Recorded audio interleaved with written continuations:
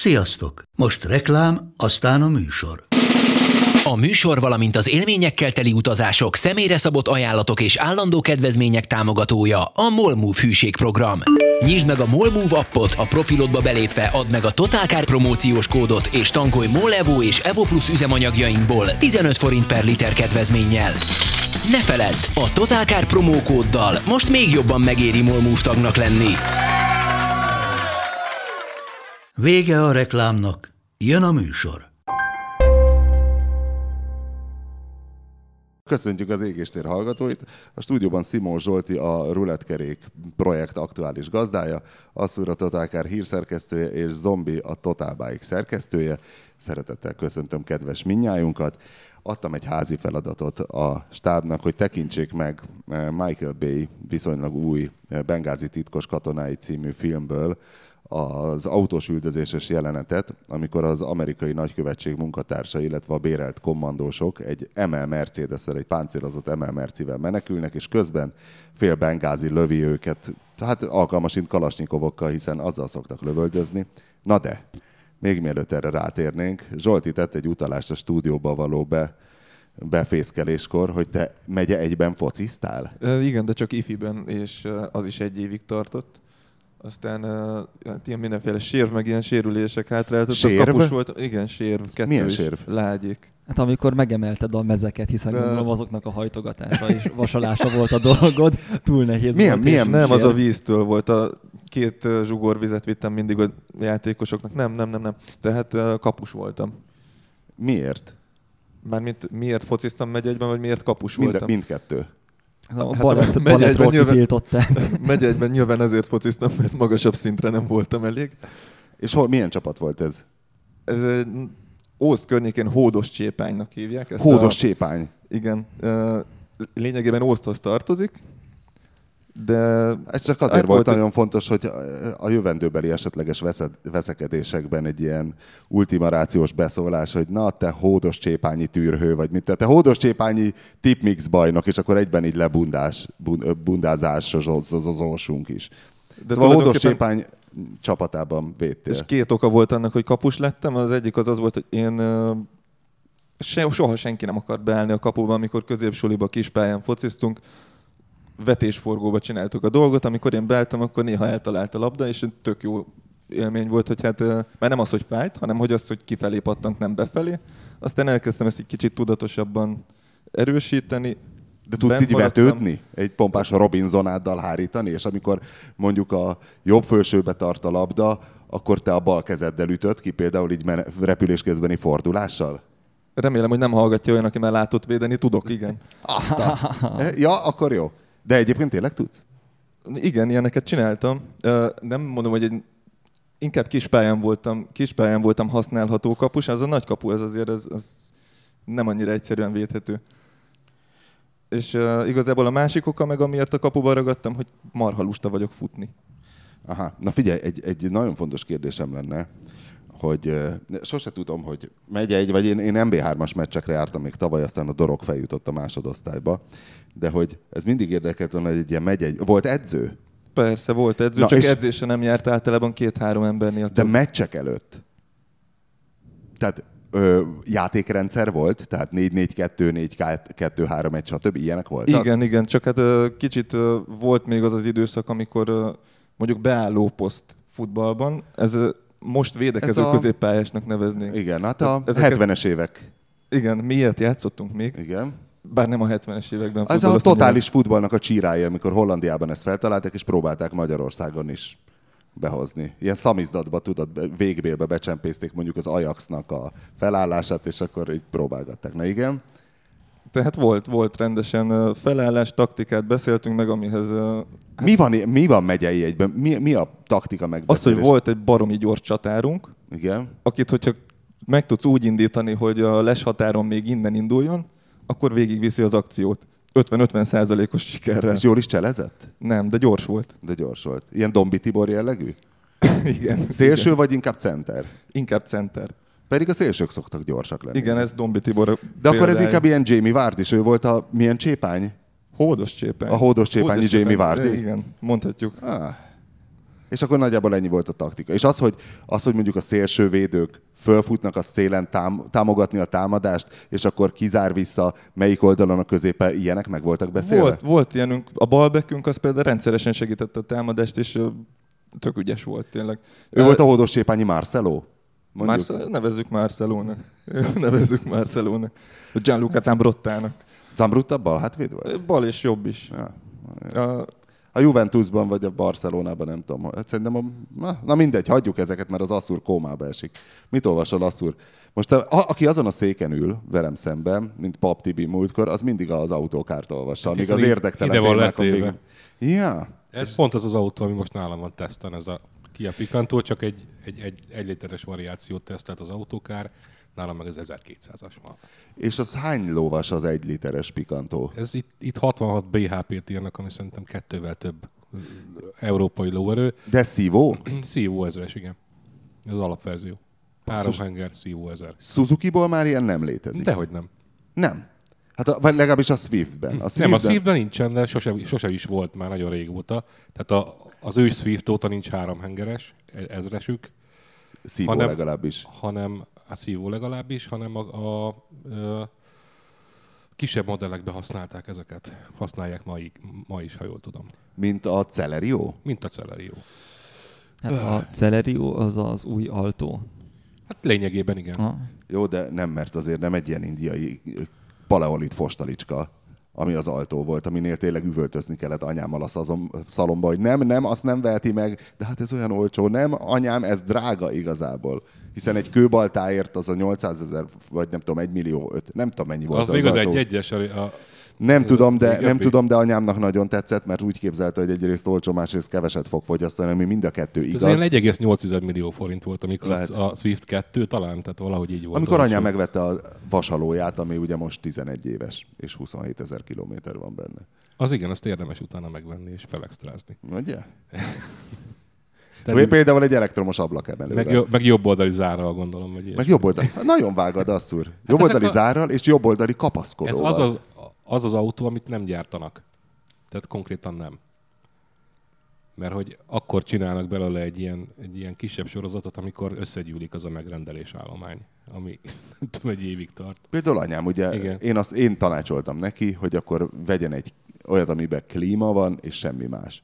És ezt megvettem, most már kicsit bánom, hogy a villanyablakot nem rendeltettem vele, mert most a 2017-ben ez nagyon low class tekergetni az ablakot, és időnként én sétáltatom anyámnak ezt az autóját, és amikor kiállok a garázsból, akkor a belépőkártyát ugye mindig oda kell érinteni, és basszus egyből egy letekerem. Kugárban volt villanyablak? A Kugárban nem volt. Jó, de akkor nem volt annyira divatos, amikor a Kugár készült 66-ban. Igen, hogy az hány évvel hamarabb gyártott. Ez lett volna a csattanó. Hát meg a Kugár jelentette összesített veszőfutásban egy olyan kicsitétel volt az ablaktekergetés, hogy... Meg ott volt kibillenthető elefántfül, és ha szellőztetni akartam, akkor tudtam egy mozdulattal. Ez egyébként nagyon jó volt, kár, hogy kipusztult teljesen. Kipusztult, mert drága.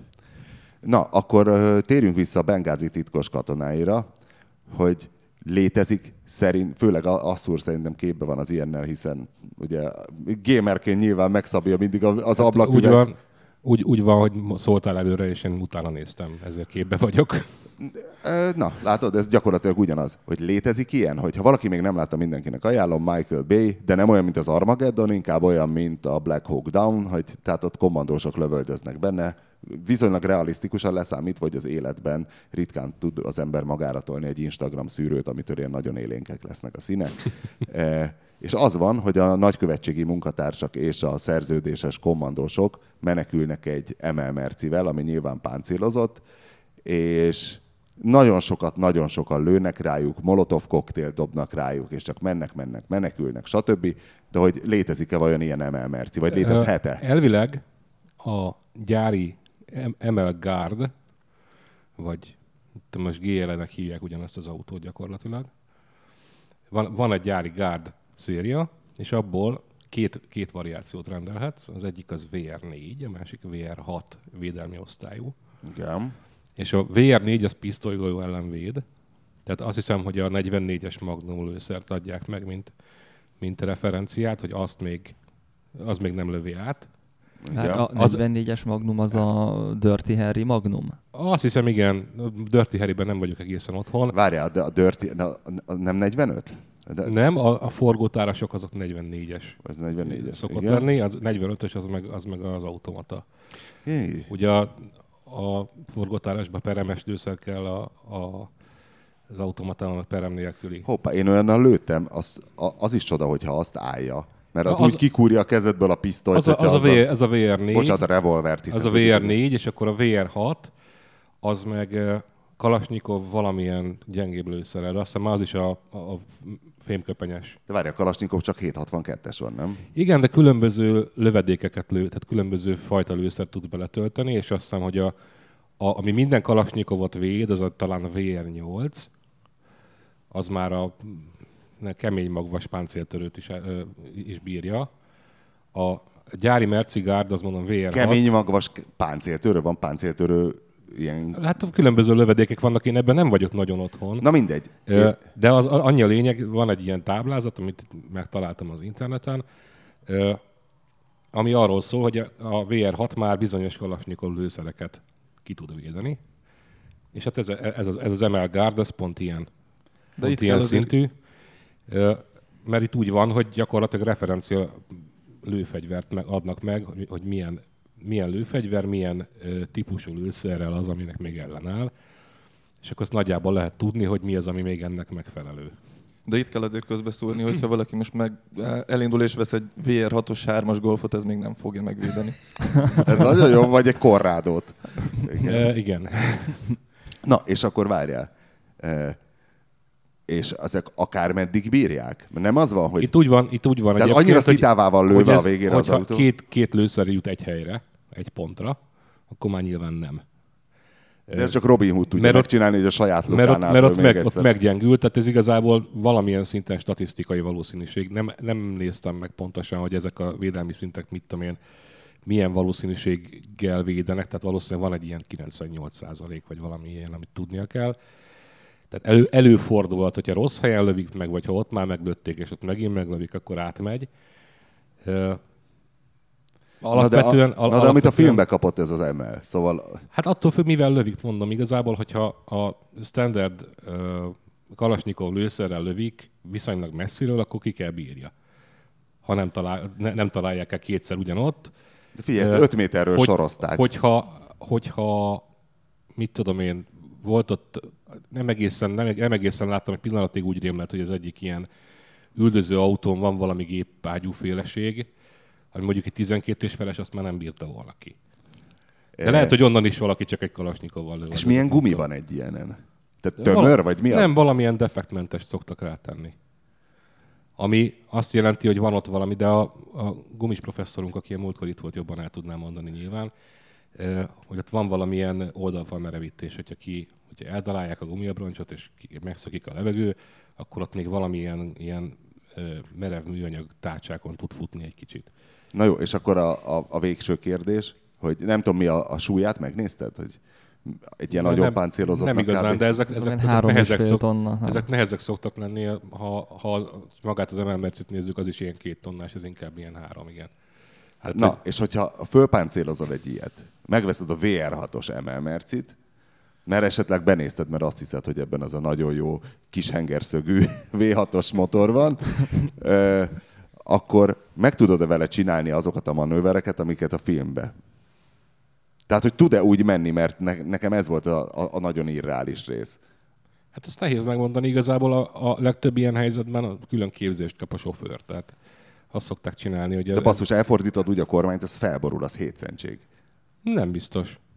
Nem. Elkezd csúszni, nem? Én amikor egyszer meglátogattam a harcoló magyar csapatokat Afganisztánban, bedumáltam magam egy Humvee-ba, amit utólag páncéloztak, és annál nyomorúságosabb vezetési élményt te még nem láttál. Tehát az eleve egy harci járműnek tervezett dolog, amire még raktak plusz páncélozást, de nekem elindulni alig bírsz vele, és ha megmozdítod a kormányt, mintha egy ilyen takonnyal megrakott csigában ülnél. Körülbelül ilyen jobbra, balra. Nem gyorsít, nem fékez, iszonyú volt. Igazából a Guard Mercibe pont az a poén egyébként, hogy ez nem egy utólagos átépítés, hanem a Mercedes saját cége külön erre szakosodott cége csinálja. Tehát azt el tudom képzelni, hogy ha gyári az autó, és úgy lett fölpáncélozva, akkor az nem olyan nyomorúságos. Nem mondom, hogy nem az, mert nyilván ekkora többlet az valahol érezhető. De azért ez ilyen több szempontból ki van találva, nem olyan, mint hogyha nem tudom, Magyarországon keresel egy céget, akik majd jó nagy vasakat hegesztenek bele valahova. Aha.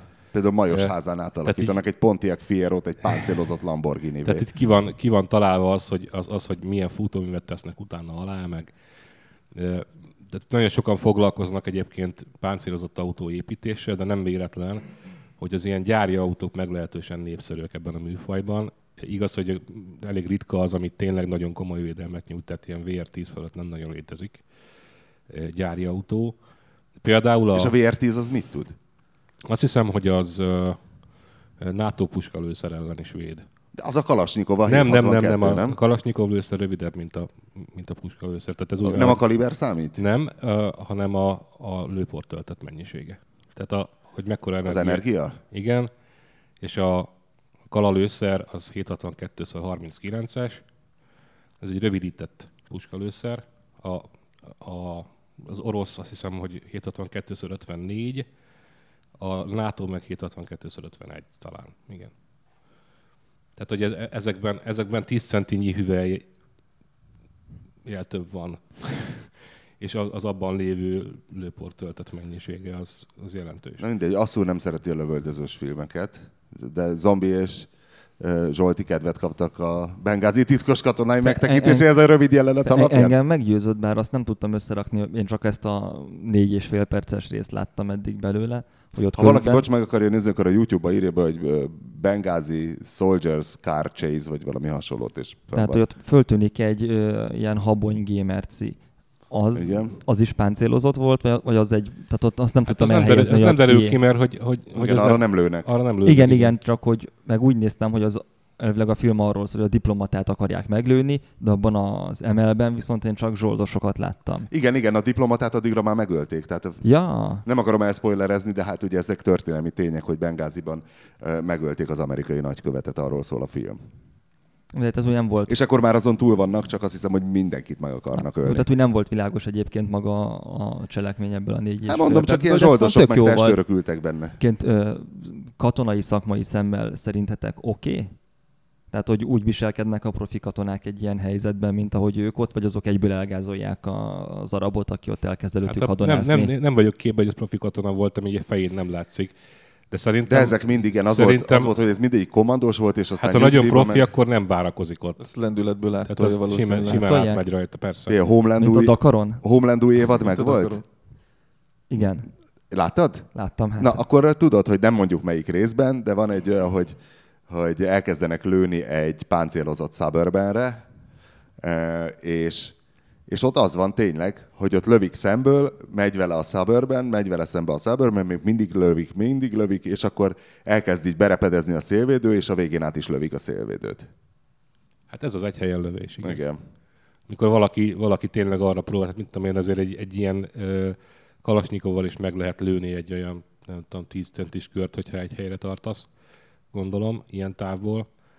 Hát és azért statisztikusan valószínű, hogy abból a 60 lőszerből 2-3 az egy helyre fog menni, és onnantól kezdve meg az üveg az annyi. Még azt hallottam, hogy ezek a golyóálló üvegek, ezek ilyen baromi vastagok, tehát mit tudom én, 5 centi plusz. Több réteg. Igen. Írtózatos vastag és írtózatos súlya van. Tehát a Humvee, aminek kicsi az oldalablaka, és a páncélozott üveget rakták bele, ami tényleg ilyen 5 centi körül volt, basszus, kinyitni az ajtót már érezted, hogy olyan írtózatos súlya van. Ez több rétegű laminált cucc, ami azzal is véd. Nem csak azzal, hogy vastag, hanem hogy több felületen kell áthatolni a lőszernek egymás után ahhoz, hogy át tudjon jutni. De egyébként ilyenkor, hogyha mondjuk én meg akarok merényelni egy ilyen VR6-os valakit, akkor érdemes ezek szerint az üveget lőni, és nem a karosszériát, meg RPG. RPG! Tehát, hogy akkor várólindíthatóval próbálkozzak, ne is szarakodjak Kalasnyikovval? Megmondom, hogy én mit csinálnék. Rövid sorozatok a szélvédő határozott pontjára. Én azt csinálnám. Én valami olyan fegyvert szereznék be, ami 14 és feles lőszert tüzel. Merklin puska? Mert az ellen nem véd. Az ellen semmi nem véd konkrétan. Úgyhogy Ja, valami gépágyú. Ja, meg a másik, hogy ahogy néztem... Szerez be egy gépágyút zombikám, hát az a feltűnés nélkül Az ML-Mercinek a fényszórói nem kaptak golyót, vagy nem tudom, de hogy azok mindegyik világított, és egyiket se kurták be. Hát ez már szerintem filmesen fel. Azért van, mert Michael Bay, és Michael Bay-nél az élénk színek fontosak, és fény nélkül nehéz élénk színeket csinálni. Csak mert hogyha kilövik a fényszórót, akkor utána ott az éjszakai utcás csapatásban szerintem tök nehéz úgy eltalálni az utat, hogyha nem látsz. Meg fölvenni is. Hát az már ne az én dolgom legyen. Na jó, figyeljetek, ha valaki hallotta a múlt heti égésteret, amiben a halálos irambanról értekeztünk, nyilván csodálattal adózott Asszúr jártasságának, de írt Karatés Laci, azt mondja, szia, sajnos van rálátásom a halálos iramban filmekre, 3 gyerekem pont úgy cseperedett fel, hogy 11-12 évesen elérte őket a film iránti rajongás. Itt egy nagyon rövid ismertető a filmekről a saját szavaimmal, itt soha nem kell megnézned egyet se, mégis lesz róla fogalmat, fogad szeretettel. Halálos iramban 1. Paul Walker beépül Vin Diesel bandájába, hogy a kamionokat fosztogató hondás vigéceket elkapja. Végül Vin segít neki, haverok lesznek, és összejön Vin húgával is. Azt erre emlékeztél, vagy a szerelmi? Azt hiszem igen, csak nem volt téma. Tér ahhoz, hogy ezt kifejtsem. Második rész. Ebben nem játszik Vin, csak Paul Walker, aki már elvileg nem zsaru, de visszaveszik. Ő meg kihozza egy feka haverját a házi őrizetből, hogy segítsen elkapni egy drogbárót. Stimmel az? Valami, igen. Igen? 3. Végén két ilyen V8-as üzemautóval szivatják a népeket. 3. Ebben meg Walker nem játszik, mondjuk Diesel se sokat, csak feltűnik a végén. Egy srácról szól, aki Tokióba menekül, és a helyi erőktől megtanul driftelni, ez volt tényleg a Tokió drift. Tévében ez szokott menni? Én nem olyan régen láttam. Meg is nézted? Hát nem az elejétől a végéig, de belenéztem. És milyen volt? Mesélj valamit. Mire emlékszel a cselekményből? Rengeteg olyan tuning autóra, amit a Need for Speed széria a végén, amit én 14 éves koromban szerintem én kinőttem, de nyilván nem ítélem el azt, akinek ez tetszik. Én nagyjából ez maradt meg. Bölcs távolságtartás, ez szép dolog. Meg hogy a srác, a főszereplő srác... Ki az egyébként egy ismert? Fogalmam nincs.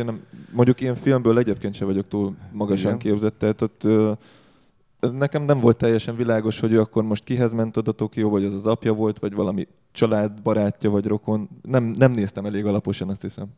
Jó, 4. Ez logikus a logikus idézőjelben, ez logikus folytatása az előző résznek, annak szereplőivel, ez már inkább akciófilm, mint autós. Innen kezdődik a sorozat mélyrepülése. Az első 3 még aránylag nézhető. Hát tényleg kell az a koordinátorrendszer, amiben az X-tengely nagyon magasan van, vagy alacsonyan van. Szóval 5. Pont mint az előző rész, agyatlan akciófilm, sok CG trükkel, és The Rockkal felturbózva. Ennyi. 6. Ez a rész szintén ugyanaz a kaptafa, de még hozzávágtak egy cameo szerepben feltűnő Jason Stathamet is. 7. Az most az új, vagy a 8? Most a 8 megy, azt hiszem. Jó, akkor még a 7, hiszen Karatés Laci ezeket volt kénytelen otthon sokat látni. 7. Ennek a hangulata tiszta Ocean's 11, vagy The Expendables, pakoltak bele a szokott gárdán kívül Dwayne Johnsont, Jason Stathamet, Kurt Russellt, nézhető, felejthető fasság ez is. Na, remélem, hogy mindenki megjegyezte. Így a vége fele, tehát így a mostaniakban elég sok ilyen viszonylag jó nevű, már kicsit így lefele áldozó karrierű figura van. Tehát valahogy így a Paul Walker halála után szerintem fölkapták. Jó, de miért az Expendables szerintem az tök jó volt. Még az a rész is, amikor a Jason Statham kimegy a kosárpályára rendet tenni, az nem tudom, hogy megvolt-e nektek. Nem, sajnos. Hogy megérkezik a csajhoz egy Ducati Desmos Edici RR-ren. Wow! És tud egyébként motorozni Jason Statham? A film alapján nem. Aztán... És ezt miből látod? Nézd meg. Akkor lehet, hogy nem kellett neki dublőrt alkalmazni. De nem alkalmazott dublőrt, mert direkt levette a sakot, amikor verekedni begurul motorról a pályán, de ezek meglátja, hogy a csajnak... De honnan tudod, hogy nem tud motorozni Jason Statham? Mert bazd meg, ahogy elindul valaki egy motorral, és így látszik, hogy mindjárt eldől. Ja, hogy mert tényleg ő maga? Hát ott leveszi a sisakot, félreteszi a csajjal együtt, és akkor úgy gurul közel a motorral, hogy ott verés lesz. Tehát, hogy begurul a pályára, hogy... Mi ez a Desmos Edici? Ez a Ducati 10 évvel ezelőtt csinálta egy MotoGP replikát, ami V4-es volt, és 500... Egy ilyen idomos hasalós? Igen. Akkor eleve nagyon vékony csaj kell, hogy elférjen a hátsó De nem lett azon, úgy ment oda a csajjal, hogy a Desmos Edici-nek nincs hátsó ülése, sőt, bizonyos változatoknál a hátsó ülés helyén fölfele jön ki a kipufogó. Ó, ez most a pornófilm. Ezt ne gondoljuk tovább. Most mondhatjuk azt, hogy ez pont olyan, aminél kivezették a rendszámtábla alá a kipufogót, de az akkor is furcsa. Tehát a Desmos Edici-n utas lábtartó sincs, mert egy olyan motoron, aminek egyetlen értelmezési tartománya a versenypálya, ott nem gondolták azt, hogy majd, nem tudom, barna hajú csaj. Azt nem gondolták, hogy megnézi valaki, aki ért hozzá. De ez a filmeknél egyébként gyakran van így. De akkor ez vajon termékelhelyezésként kellett ezt a motort? Nem, addigra az már rég kifutott, tehát akkor de lehet egyébként, hogy a Ducati Ducati azért fizetett érte. Hát az biztos, hogy a Harley fizetett a Terminator 2-ért, hogy Fatboy-jal mászkáljon a Terminátor. De miért a Marvel filmekben az Amerika kapitány meg, nem tudom, akkor ott is mindig Harleyzik, és mindig egy aktuális Harley érdekességgel, tehát valamelyik részben a villany Harley-val csapatta, valamelyik részben azt hiszem a 750 Street-tel rúgta el neki, tehát ott van egy ilyen direkt elhelyezése. És ilyen Desmos Edici-n ültél te már? Nem. Ezen senki se ült? Nem ismerek olyat, aki ült volna rajta. Paulovics? Szerintem Imre sem. Csak Jason Mondom, Statham. 500 darab készült a Desmos Edici-ből, viszont láttam egyszer közelről élőben, és fantasztikus tárgy. Tehát olyan hangja, jelenléte és rezgései vannak. Most derült ki ez, azt mondta, hogy én már beszéltem olyan emberrel, aki látott Desmos Edicit közelről. De sőt, egy időben volt is itthon eladó, tehát magyar ember biztosan vezetett már, mert egy Honda kereskedésnél volt. Itthon nem hirdették, csak a német hirdetési oldalon láttam, hogy az Attila úton hirdetnek egy Desmos Edici RRT ilyen 10 millió forint körüli összegért. De akkor az olyan, mint a Zagato ZS nevezetű kupé, amit 92-ben azt hiszem el is akartak nekem adni 10,5 millió forintért, akkor volt a lakásunk értéke 2 millió, azt hiszem. És megvetted? Meg, persze. 2. De akkor csak azt nem értem, hogy tehát, hogyha ez egy ilyen híres és legendás és csodálatos motor, az senkinek se tűnik, hogy basz meg egy Ducati Desmos Edici, csak olyannak, aki egy kicsit tud motorozni, az meg látja, hogy ezt tetem, nem tud. Jó, lehet, hogy egy pályaversenyző ott abban a szituációban nem éreztem azt, hogy uralja az eszközt. Igen, nem úgy van ez, hogy egyébként kellett egy cool piros motor, szerezettek már valahonnan egyet? Igen, a legkirályabb piros motort megszerezték, ez teljesen egyértelmű. Hívjuk meg a TB24-re Jason Stathamet. Tényleg idén lesz? Lesz hát. És Kecskeméten? Kecskeméten.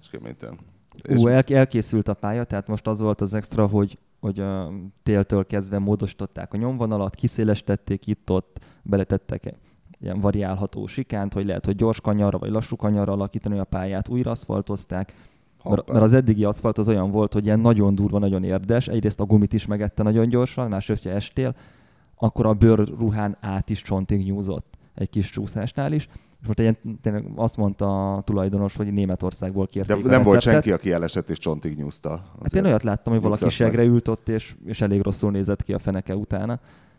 Mondjuk az nem bőrruhában volt, de tényleg nagyon nyúzós volt a pálya. Tehát a kordúrát elkoptatta? Mint a szél. Hoppá. Na mindegy, de most olyan aszfalt van, ami nem ilyen gyilkos, és már készülünk arra a bistei kollégával, hogy kimegyünk egyszer berepülni, hogy milyen. És most akkor hogy lesz idén? Versenyzők benevezhetnek, vagy csak Statham? Mert eddig mindig az volt, erről hogy... még nem született döntés, most olyan opciók vannak, hogy csapatonként egy versenyző, mit tudom én, aki 10 évben aktív volt versenyző, olyan nem, hogy mit tudom, csak gyorsasági versenyző Mi? Aki 10 év... Mi? Tehát az elmúlt 10 évben volt licensze, akkor azokat nem engedjük. Akkor Talmácsi Gergő például vajon benevezhet? Nem tudom, hogy Gergő mikor volt licenszes versenyző. Mert lehet, hogy ő már kifutott, nem? Ha? Jó, mindegy, tehát ezen, meg hogy tényleg csak a gyorsági licenszet szűrjük, vagy a crossosokat, mert tavaly egyébként a crossosok baromi gyorsak voltak, aki motocrossozott, és egy ilyen versenyben ott az számít, hogy legyen egy beteg állat, és a crossosok azok mind úgy tudnak menni, mint egy beteg állat. Akkor... Nem, erről még nincs döntés, ezen még nagyon kotlunk, hogy mi legyen pontosan a kiírásban. De te mit szeretnél?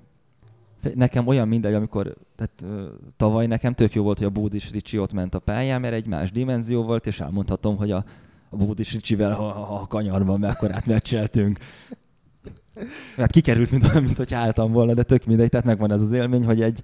Pedig te azért tudsz motorozni. Azért annyira nem. Hát hozzám képest mindenképpen. Soha nem motoroztunk együtt, ezt nem tudom, mire alapozva jelentett ki. Hát te tudsz egykerekezni. Hát annyira nem. De készült már rólad egy kerekes kép, nem? Valahol volt? Valamelyik tesztben. szerepelsz, vagy az Ezt a Bistei kollégát szoktam én fotózni, engem nem szoktak így. igen? Ezt a Petikéről készültek itt. Várj, ez annyira nem, az azért feljebb van, mint az egyáltalán nem. Tehát én egyáltalán nem. Amit én csinálok, az fotón nagyon szarul néz ki. Aha. Ennyi. De hány másodpercig emeled el az első kereket? Tehát el tudsz menni Nyíregyházára egy kereket? Nem. Ez a följön, visszaesik, tehát hogy ez. Aha. Tehát nem az van, hogy itt tartogatod az egyensúlypontot. Nem, meg hát azt, hogy onnan átváltani, tehát úgy váltani, hogy ne essen le, meg nem tudom, meg hogyha följön egy bizonyos magasságot, én összeszarom magam, és visszateszem inkább. Tehát, hogy nincs az a holdponton lógatom, és kis fék, kis gáz, és úgy marad. Tényleg létezik még az egykerekezőgép? Ezt tudod, hogy egyszer valaki csinált Magyarországon egykerekezőgépet, és Szerintem létezik, nem dózerolták be. De te arra emlékszel, Asszúr? Szerintem valamelyik ilyen motorozós iskolában volt ilyen, nem? Nem, azt valami alanyi brigád csinált, és még én is próbáltam, és elképesztő, volt egy ilyen nagy vashenger, mint egy fékpad. Ugye? És akkor ráültél a motorra, és még azon se tudtam egykerekezni, tehát azt hiszem rögtön hanyattestem, vagy valami hasonló, de nagyon biztonságosan, mint egy ilyen éttermi műbikáról. Az ember így biztonságosan leesik hátrafelé, és megérti, hogy ez az egykerekezés nem neki való. Lehet, hogy Stathemnek való. Lehet, hogy Stathemnek való.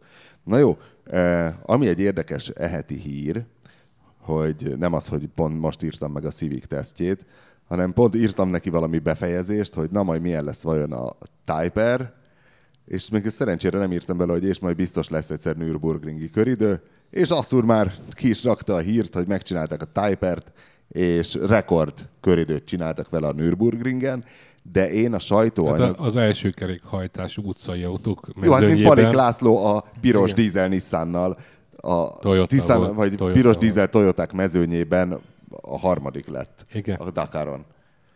Igen, de hát ez egy ilyen futóverseny, tehát mármint, hogy aktuálisan létező versenyautógyárak között, hogy ki tudja a leggyorsabb köridőt menni. Addig ki volt? Milyen rekordot adott át a múltnak? Golf GTI GTI Clubsport S, azt hiszem. És a Szányló? Hát- A 2 liter TFSI?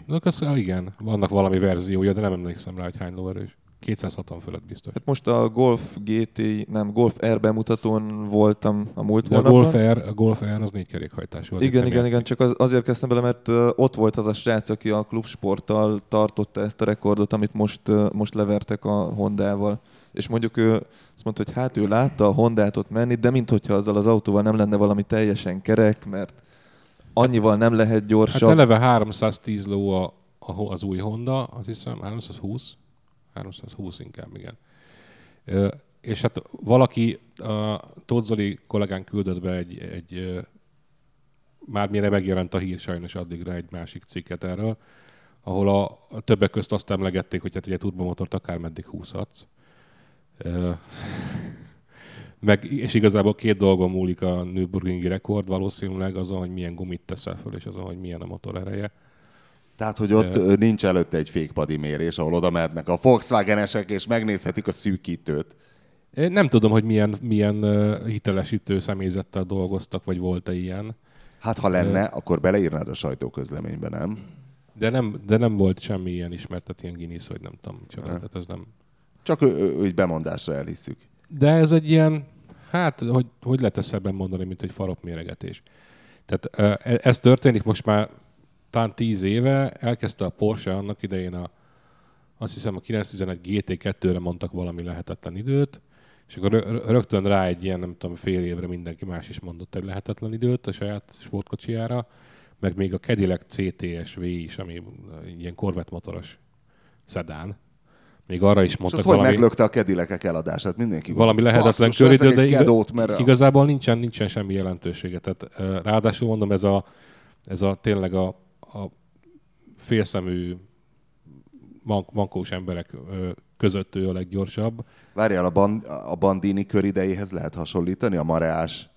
Szerintem Nürburgring? nem. Tehát ugyanazt a kört csinálják ilyenkor? Nem, azt hiszem, nem ők teljes kört csinálnak, mert amit a bandiak csináltak, az a Bridge to Gantry, az olyan, hogy mindig vissza kell menni a Box utcába, ezek meg teljes körök szerintem. Ezek meg folyamatosan köröztek. De gondolom, igen. Hát nem voltam ott, meg nem láttam róla többet, mint amennyi... Tehát a videón is egy ilyen összevágott dolog volt.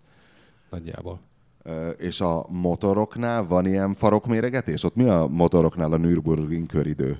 Ott is a Nürburgring köridő? Nem. Ott nincsenek motor, vagy vannak ott motorosok? Vannak, de azok, amikor látok olyan videót, amikor a motoros is fölmegy, akkor az ott elég rosszul néz ki.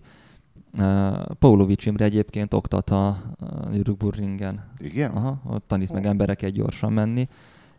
De motornál nem rémlik nekem, hogy lenne egy ilyen, mint az autós dolognál. Lehet, hogy ott talán kevésbé számít a katalógus adat, mert most az, hogy most 200 lóerő az úgyis sokkal több, mint ami normálisan használható. De például itt van most nálam egy Yamaha MT-09, ami mit tudom én, 110-120 lóerő, nem tudom pontosan mennyi.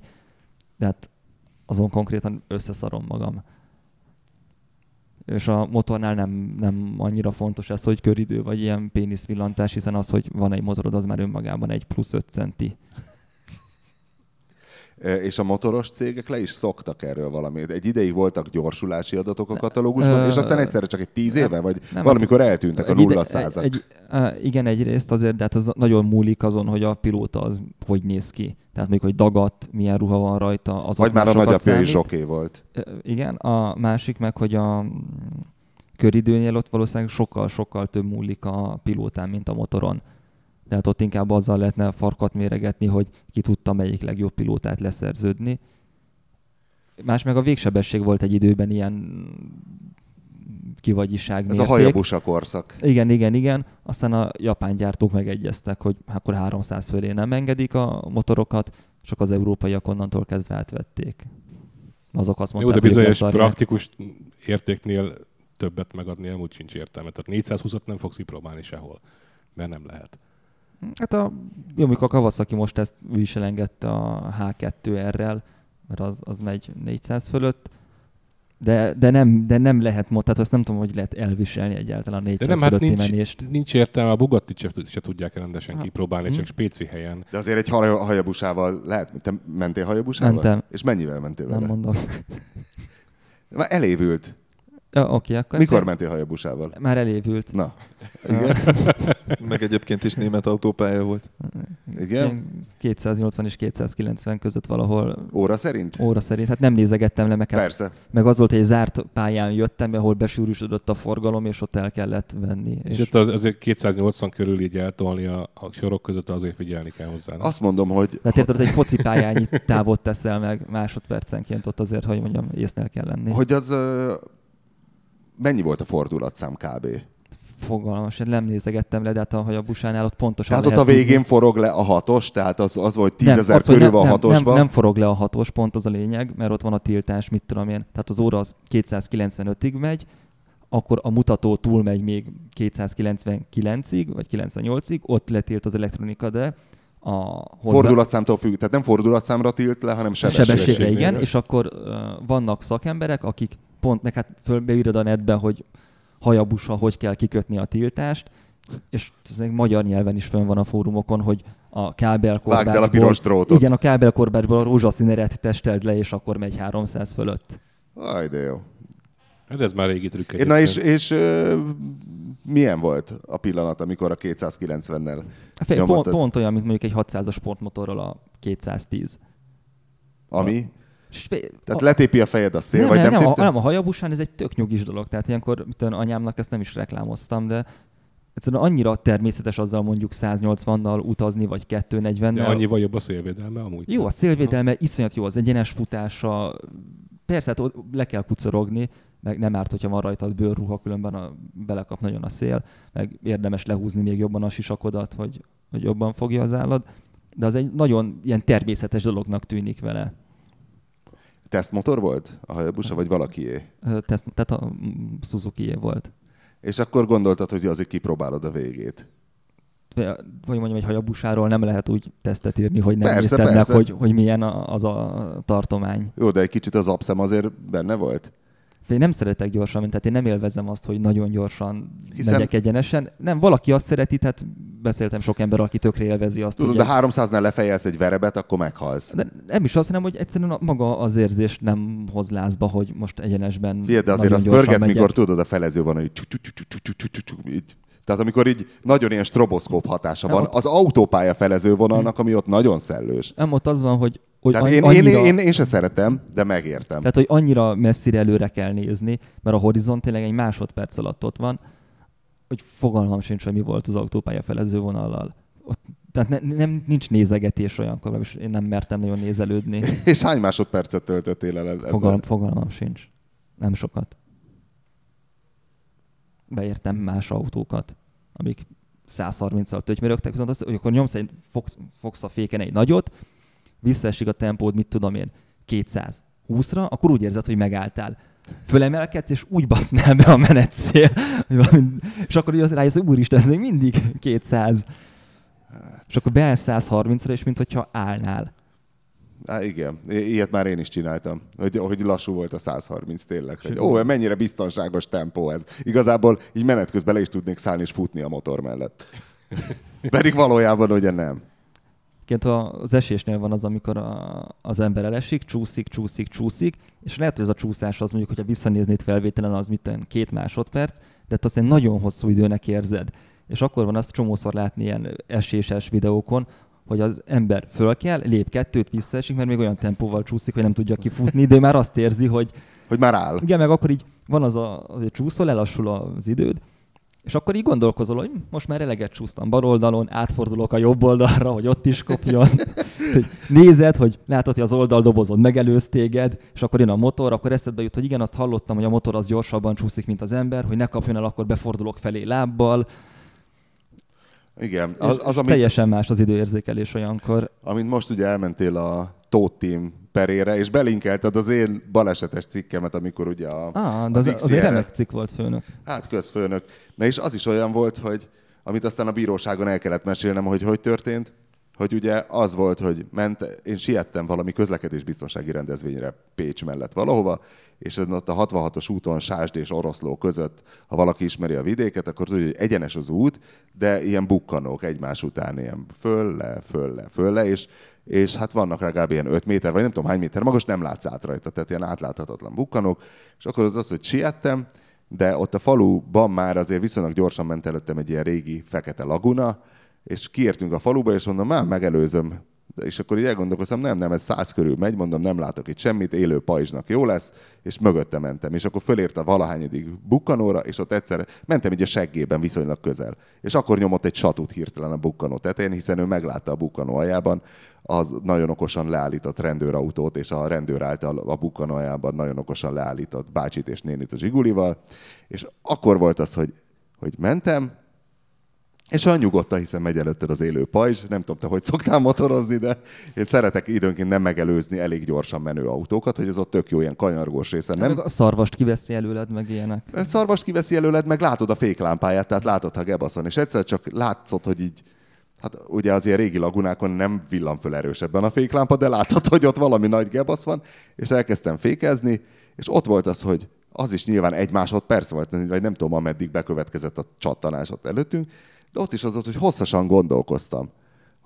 És azért borultam fel a végén álló helyzetben, mert én akkor már azon gondolkoztam, hogy hát ahogy nézem én ezt az egész féktáv kérdést, ugye azt is végig gondoltam, hogy motorral nem tudsz akkorát fékezni, mint egy autóval, ezért aztán már nyomtam a hátsó féket is, mindennel fékeztem, ahogy tudtam, de hát egy kicsit bizonytalan a motor, és közben ugye még azt gondolnád, hogy egy satúfékező autó mögött se tudsz megállni motorral, de az még nem is jött szóba, hogy meg tudok állni, de ő még belecsattant a zsiguliba, tehát plusz rövidült a féktáv, és akkor ráérősen azt is végig gondoltam, hogy itt mindenképpen belecsattanok én is, és hogy majd akkor hogy fogok röpülni. És hogy nem mondom, akkor inkább felállok a nyerekben, hogy ne törje el a combomat a kormány, hogy ilyen szebben repüljek. És azért volt az a végén, össze-vissza mozgott a motor, első kerék, hátsó kerék, minden csúszott, én már álltam a nyerekben, és akkor fél centire a lagunától megálltam, és mondom, de jó, jobbról fű, és így recs leborultam jobbra. A bíróságon is ilyen jól adtad elő?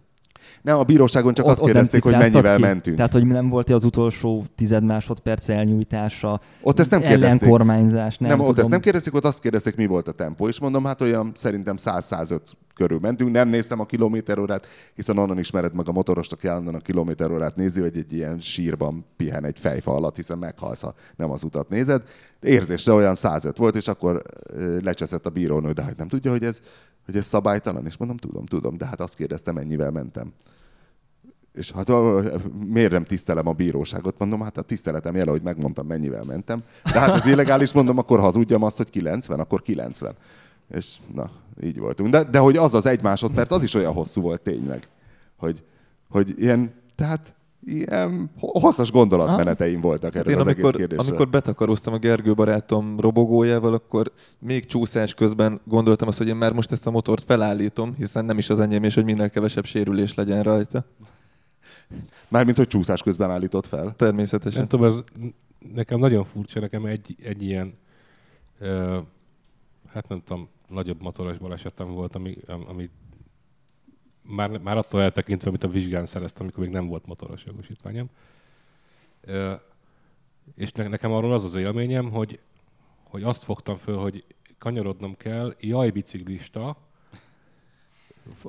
fogtam egy első féket, amit nagyon nem kellett volna, és utána arra emlékszem, hogy a lábamon fekszik a motor, és csak kurvára fáj. És ki akartam alól húzni, mert hogy de hát nem lehet, mert ott volt 200 kg motor a bokám fölött. Hogy abszolút nem az volt, hogy arra emlékszem, hogy nem emlékszem, hogy történt ez ilyenkor a része. Azt tudom tanácsolni, mint a téma szakértője. Az életem filmje nem pergetlen. Tehát, hogy ilyenkor a másik lábaddal kell letolni a beszorult lábról a motort. De egyébként már amikor állsz, vagy még csúszás? De egyébként hihetetlen volt egyébként, mert mondjuk ez egy szép kora augusztusi délután volt hazafele a munkából, és hát 5-en nem voltak ott 3 másodpercen belül, akkor egy se. És abból 2 fölszedte a motort. Már majdnem mondtam nekik, hogy ne vigyázzanak, de meg ne karcolják. Tök ügyesen csináltak. Nem az, hanem, hogyha rossz milyen motor volt? Hát ez a Banditom, amit most is használok. Ja. Úgyhogy nekem ez azért fura, mert nem pergett le semmi, hanem egyszerűen csak meg voltam ijedve kurvára. Hát azért, mert nem volt az idő, amikor már megvan a baj, és utána már ráérsz. Hát ráértem Ráérsz azzal a 6 másodperc alatt. Vergődjek a motorom alatt. Ezzel foglalkoztam fejben. Hát ez egy szép pillanat. És nagyon csúnya lett? Egyáltalán nem, megdöbbentő van. Hazamentem a motorra, meg azzal a lábbal, utána 3 hétig nem tudtam rendesen állni, de aztán az is elmúlt, meg kellett cserélni egy indexet. Egy első indexet. És ezzel nagyjából... Már de egyébként elcsaptad volna a biciklist? Nekem akkor az volt az érzésem. És szabályosan közlekedett a biciklis? A biciklis az gyalogátkelő helyen ment, tehát olyan sebességgel, hogy előtte még oda néztem, és nem volt ott. De hát ezt igazából nem tudom bizonyítani. Neked nem tanították a tanfolyamon, hogy mit kell ilyenkor csinálni, bár ezt nyilván kutyával mondják. Nem egy kerékés átmenni. Nem, hanem hogy fékezel az utolsó pillanatig. Ugyanaz, mint a fekvőrendőr. Hogy ott is nagy fékkel, ha váratlanul rádugrik egy fekvőrendőr, ugye?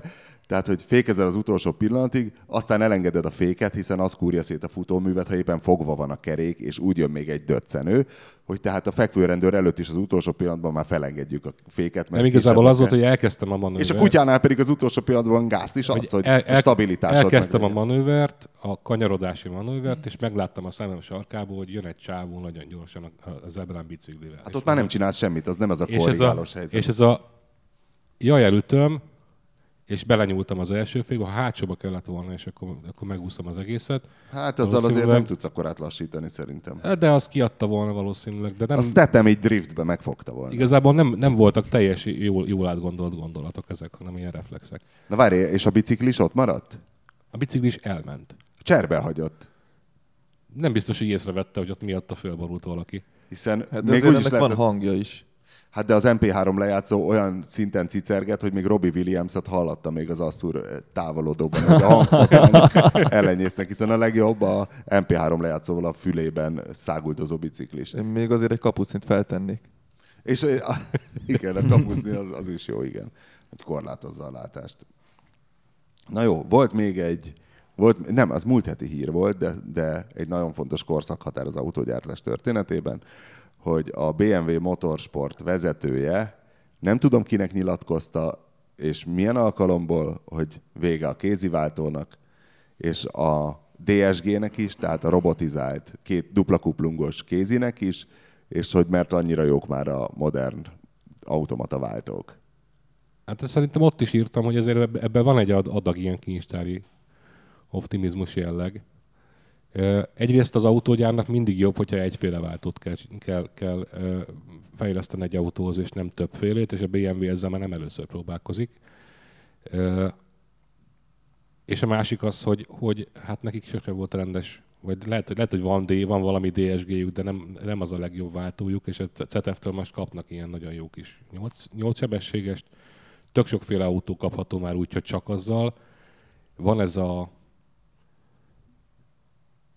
225, egy 2-es kupé, ami nagyon erős, de nem 240. Van 240. De ilyen valami MS, csak nem az M2, hanem az, amit a Toci is vezetett, és megírta a tesztet. És az már csak izével létezik, csak automata váltóval létezik. Mert valaki vezetett itt olyan M3-ast, vagy valami MS-t, ami azzal az SMG váltóval volt szerelve? Hát itt nem biztos. Winkli?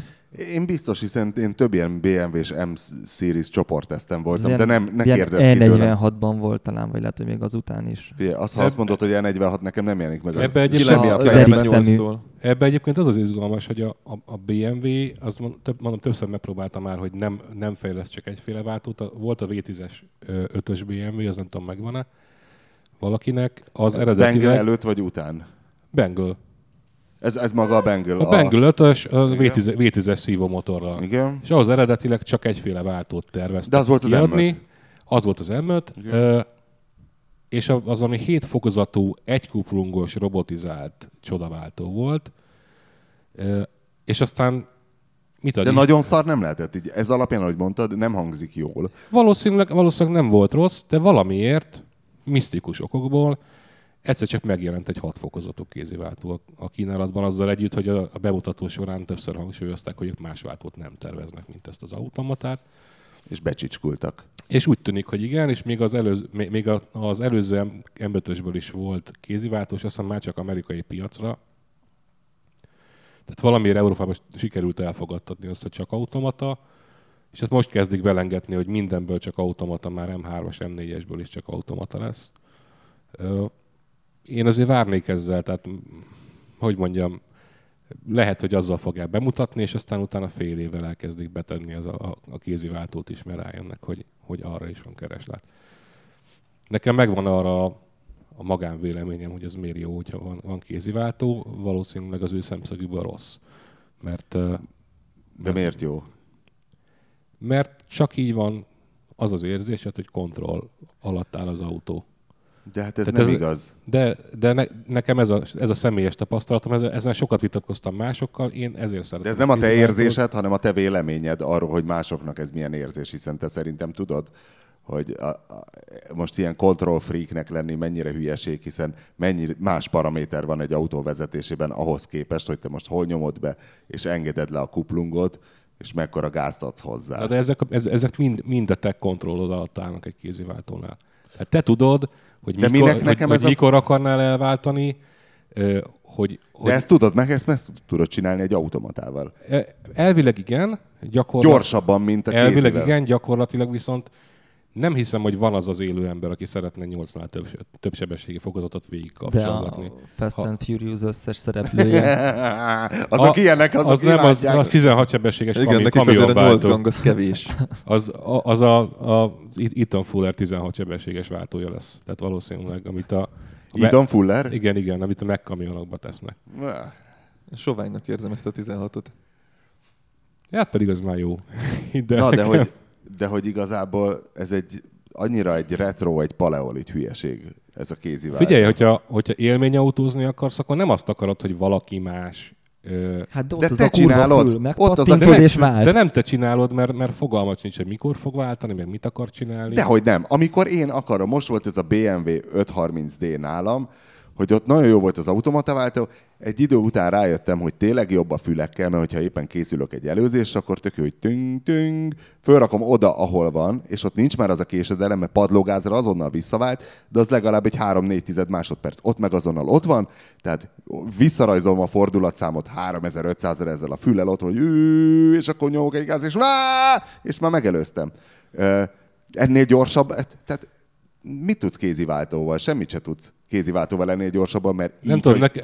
nekem ez a tapasztalatom, azért volt nálam több automata is, és mindig az van, hogy ez egy picit ilyen ilyen nagypapásan gondolkodik, tehát hogyha én nyomok egy akármilyen pedált, akkor ő még úgy processzál egy darabig, és aztán utána történnek de nem a dolgok. De hogy nem automata fokozatban, hanem az automata váltó a füles basztatásra. Nem tudom, nekem nem jut eszembe a füleket piszkálni. Próbáld már ki a füleket piszkálni, azt úr, ezerszer jobb, mint kuplungot benyomni, kart megfogni, balra, hátrahúzni, kuplungot felengedni, ehelyett annyi van, hogy a középső ujjaddal kicsit kinyújtod, és csinálsz egy ennyit. És már ott van. És ekkor van igazából meg a kontrollod, hiszen te egy másik... kontrollod az akkor van meg, amikor mindig mechanikus kapcsolat van, amikor akarod. És a gázpedál minden rezdülésére pont az és egy gázbovden van, és mint amikor Égő Ákos... Nem. Amikor Égő Ákosnak elszakadt a Saab 900 OGE-ben a gázbovden, de szerencsére nála volt 2 kutyája, és az egyiknek a pórázát kivezette az ablakon, bevezette a motorházba, és ott a porlasztó fölött rákötötte a gázbovden csonkjára, és mint egy ilyen bakon ült, és úgy húzogatta a gázt az ablakon át. Akkor aztán megvan a kontroll, de hát ezt nem nevezném azért az autózás ne továbbjának. Nem, én itt inkább azt érzem a problémásnak, hogy magát a választás lehetőségét, hogyha meghagynák, az azért tök jó lenne. Mert de azt értsd meg, hogy ez nagyon-nagyon sok pénzbe kerül nekik. én ezt értem. Tehát ezért próbálok, akkor fizettessék ez ki, pontosan, aztán ez pontosan olyan, mint hogy igazából nem akarják megtartani a pótkereket. Ha megnézed, ez egy nagyon erős trend. Ugyanígy... Hiszen a katalógusban több litert írsz. Ugyanígy nem akarják megtartani a mechanikus kormányművet, mert az is egy... pénz. Én ezt értem, ez sokba kerül nyilván nekik, de hogyha... Hát nekik sokkal egyszerűbb. Egy MS BMW azért, mert vásárlónak is piszok sok pénzbe kerül ahhoz, hogy én hagyd mondjam azt, hogy hát nekem ez kell. Igen. Van ebben valami, és közben meg pont a BMW-nél lehet azt tudni, hogy a BMW egy pici vállalat. Ezt nagyon nehéz így elhinni, hogy tudjuk, hogy a prémium gyártók közül a legerősebb, de az egy pici vállalat, egy családi cég. De ilyen éves millió fölötti. Tehát... Hát figyelj, éves, nem, talán most már 2 milliót nyaldosság, de ahhoz képest... A Volvo 500 000-hez képest azért nem kicsi, és azért drágább a BMW, mint a Volvo, tehát több bevétel képződik, tehát hatványozottan nagyobb. De nagyon kell figyelnünk, és nagyon figyelnek is minden fillérre. Tehát ez egy sokkal spórolósabb sztori, mint mondjuk a Volkswagen csoportnak bármiféle beruházása, és azért ott is figyelnek minden centre. Mert az a 2 millió autó eladás van, meg az a nem tudom hány 100 000 motor. BMW? Igen. Mit tudom én, 180? Hát nagy, tehát hogy ezek a járművek vannak, összesen a cégcsoport nem állít elő talán 2,2 millió járműnél többet. Ehhez képest még a Daimler is viszonylag nagy, ami a Mercedes márkáról ismert. Hát az hatalmas, hiszen annyiféle járművük van, tehát kamionik bezár. Mert ott van a haszonjármű üzletnek, ami viszonylag nagy, tehát azért az világszinten is viszonylag nagy.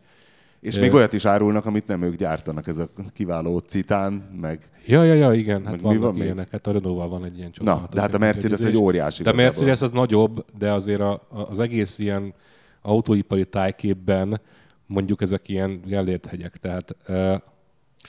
De gyönyörű metafora volt, Istenem. egy 10 millió gyártó Toyotához képest ők azért nem olyan nagyon erősek. Jó, ne a legnagyobbhoz hasonlítsuk. De nem nagyon van más, tehát az a baj, az egész autógyártással az a probléma, hogy nagyon kicsi múlik, hogy valaki nyereséget termele, vagy nem, az a felső 10% a nyeresége.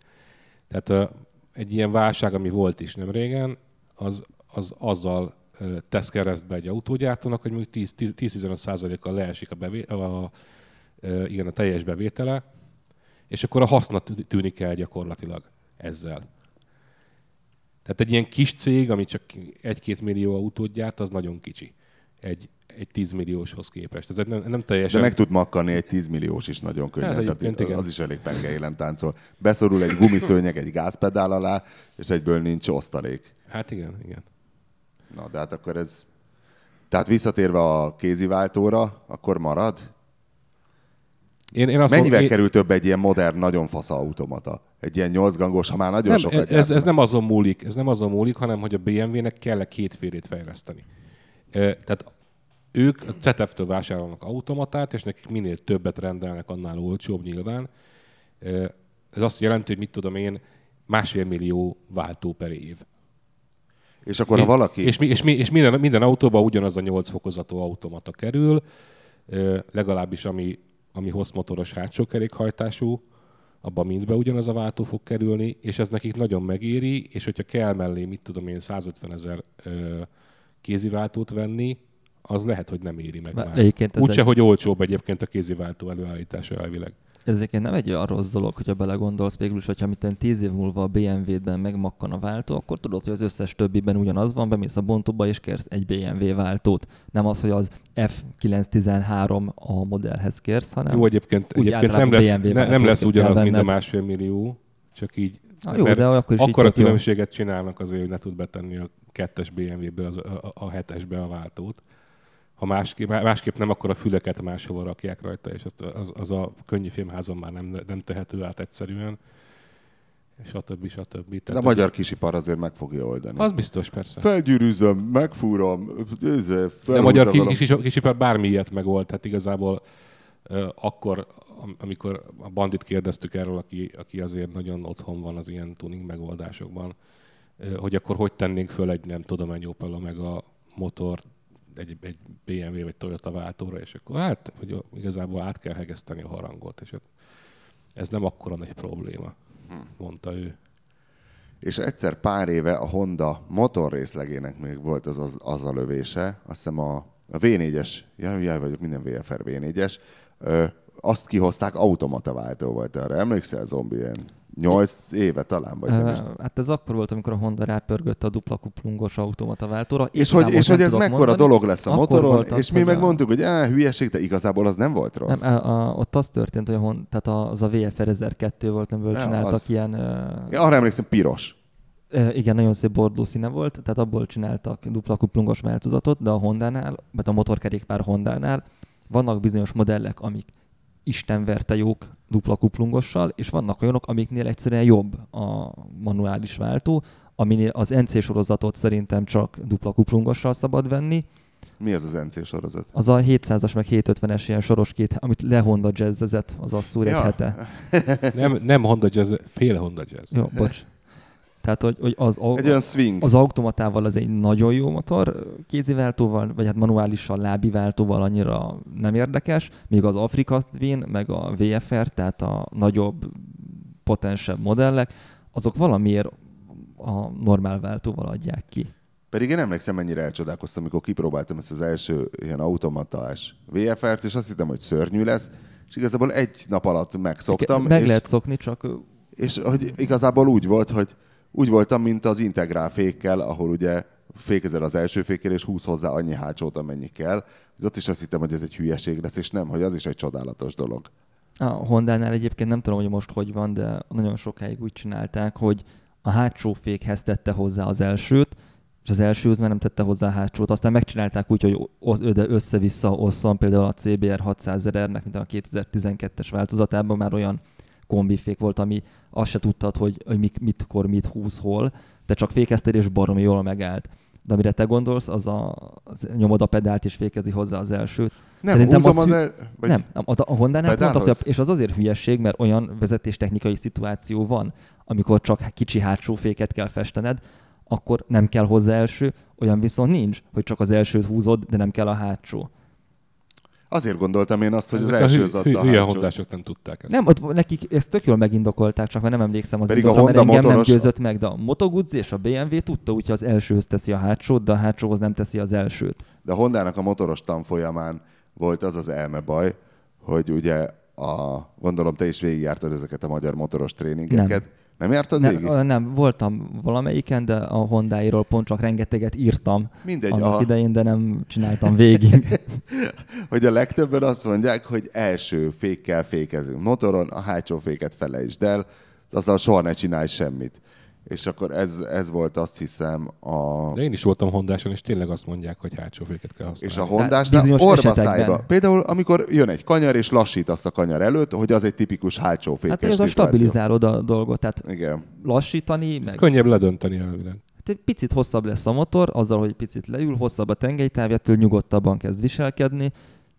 Vagy ugyanez ezt a Szabó Attila mutatta kivételként, hogy például robogóval, vagy akár egy nagy robogóval, vagy egy kicsike robogóval, de motorral is el lehet sütni, hogyha az van, hogy 3 km/h vagy gyökkettővel kell gurulnod, akkor húzod a gázt, és nyomod hozzá a hátsó féket, és akkor valami, nem tudom, van ennek valami fizikája, amihez én tök hülye vagyok, de tényleg azóta is ezt csinálom, hogy tényleg akkor hirtelen akármilyen lassan tudsz menni. Folyamatos lesz a vonóerő, hogyha tartod gáz, és a sebességet pedig belövöd a hátsó fékkel. Tehát azzal finom szabályozol. De hogyha nézd meg mondjuk az olyan motorsportágakat, ahol még nagyon sok ilyen egyensúlyi szituáció van, mint például enduróban, vagy amikor ilyen erdőben mennek fák között, meg sziklákon át, és nem körbe-körbe, mint a motocrossban, hanem ilyen, vagy a triálban, ahol egyensúlyoznak mindenféle szaron.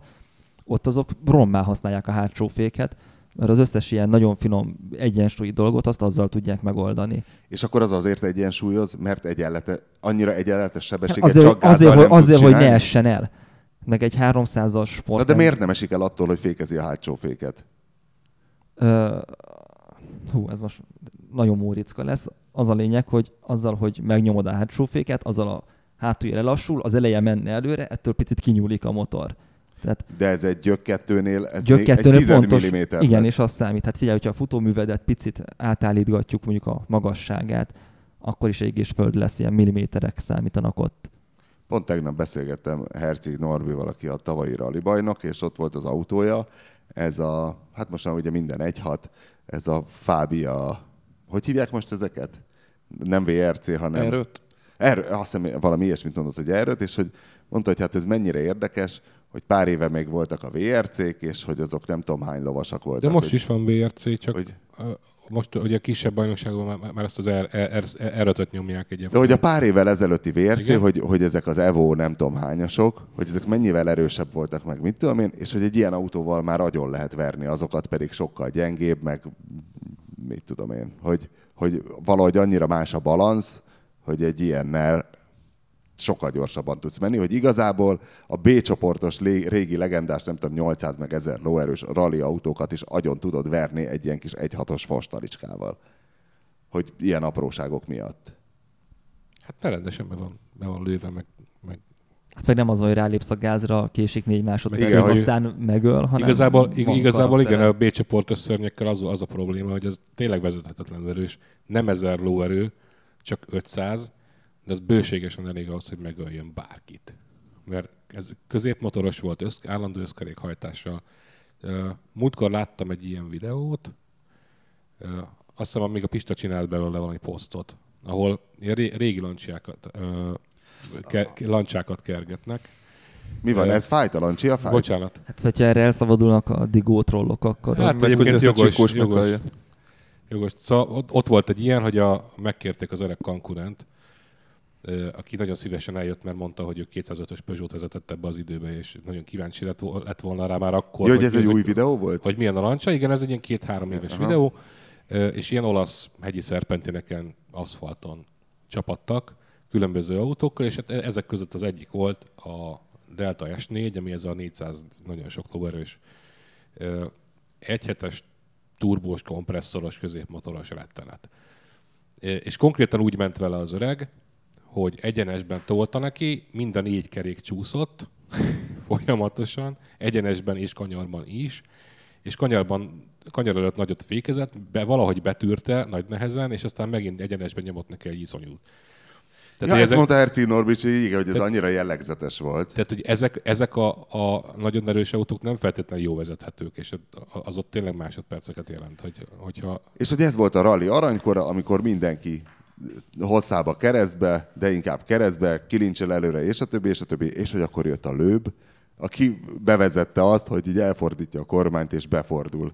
Hát egyébként igen, a Loebnek, de van egy csomó ilyen, ha valaki így rákeres, hogy a Loebnek mi a stílusa, hogy így mutatták mindig az aktuális, nem tudom, ellenfelével szemben, mondjuk Grönholmmal szemben, hogy a Loeb az ilyen nagyon ilyen pályaversenyautósan, ilyen even, nagyon finoman fékezve, erősen kigyorsít, de csak a megfelelő időben ilyen lendületből megy.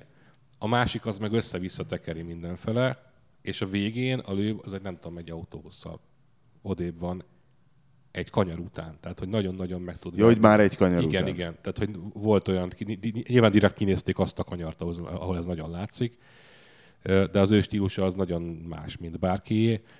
És tényleg ez a kincselőre, ez nincs benne. De akkor miért nem másolják le az ő stílusát a többiek? Hát másolják, hát épp Biztos ez a baj. próbálják, igen. Hát épp ez a baj, hogy kihalt a ralliból a költészet, a poézis, a romantika. Mondjuk egyébként azt lehet tudni, hogy már a hőskorban sem az volt a leggyorsabb, aki a leginkább keresztbe ment. Tehát és azt tudjuk, hogy aki igazán keresztbe megy, az meg látványra autózik. Tehát volt ilyen legenda a magyar autósportban. Cigány? Nem akartam cigányozni, elnézést. Jó van. Köszönjük, hát ennyi volt már az Égéstér.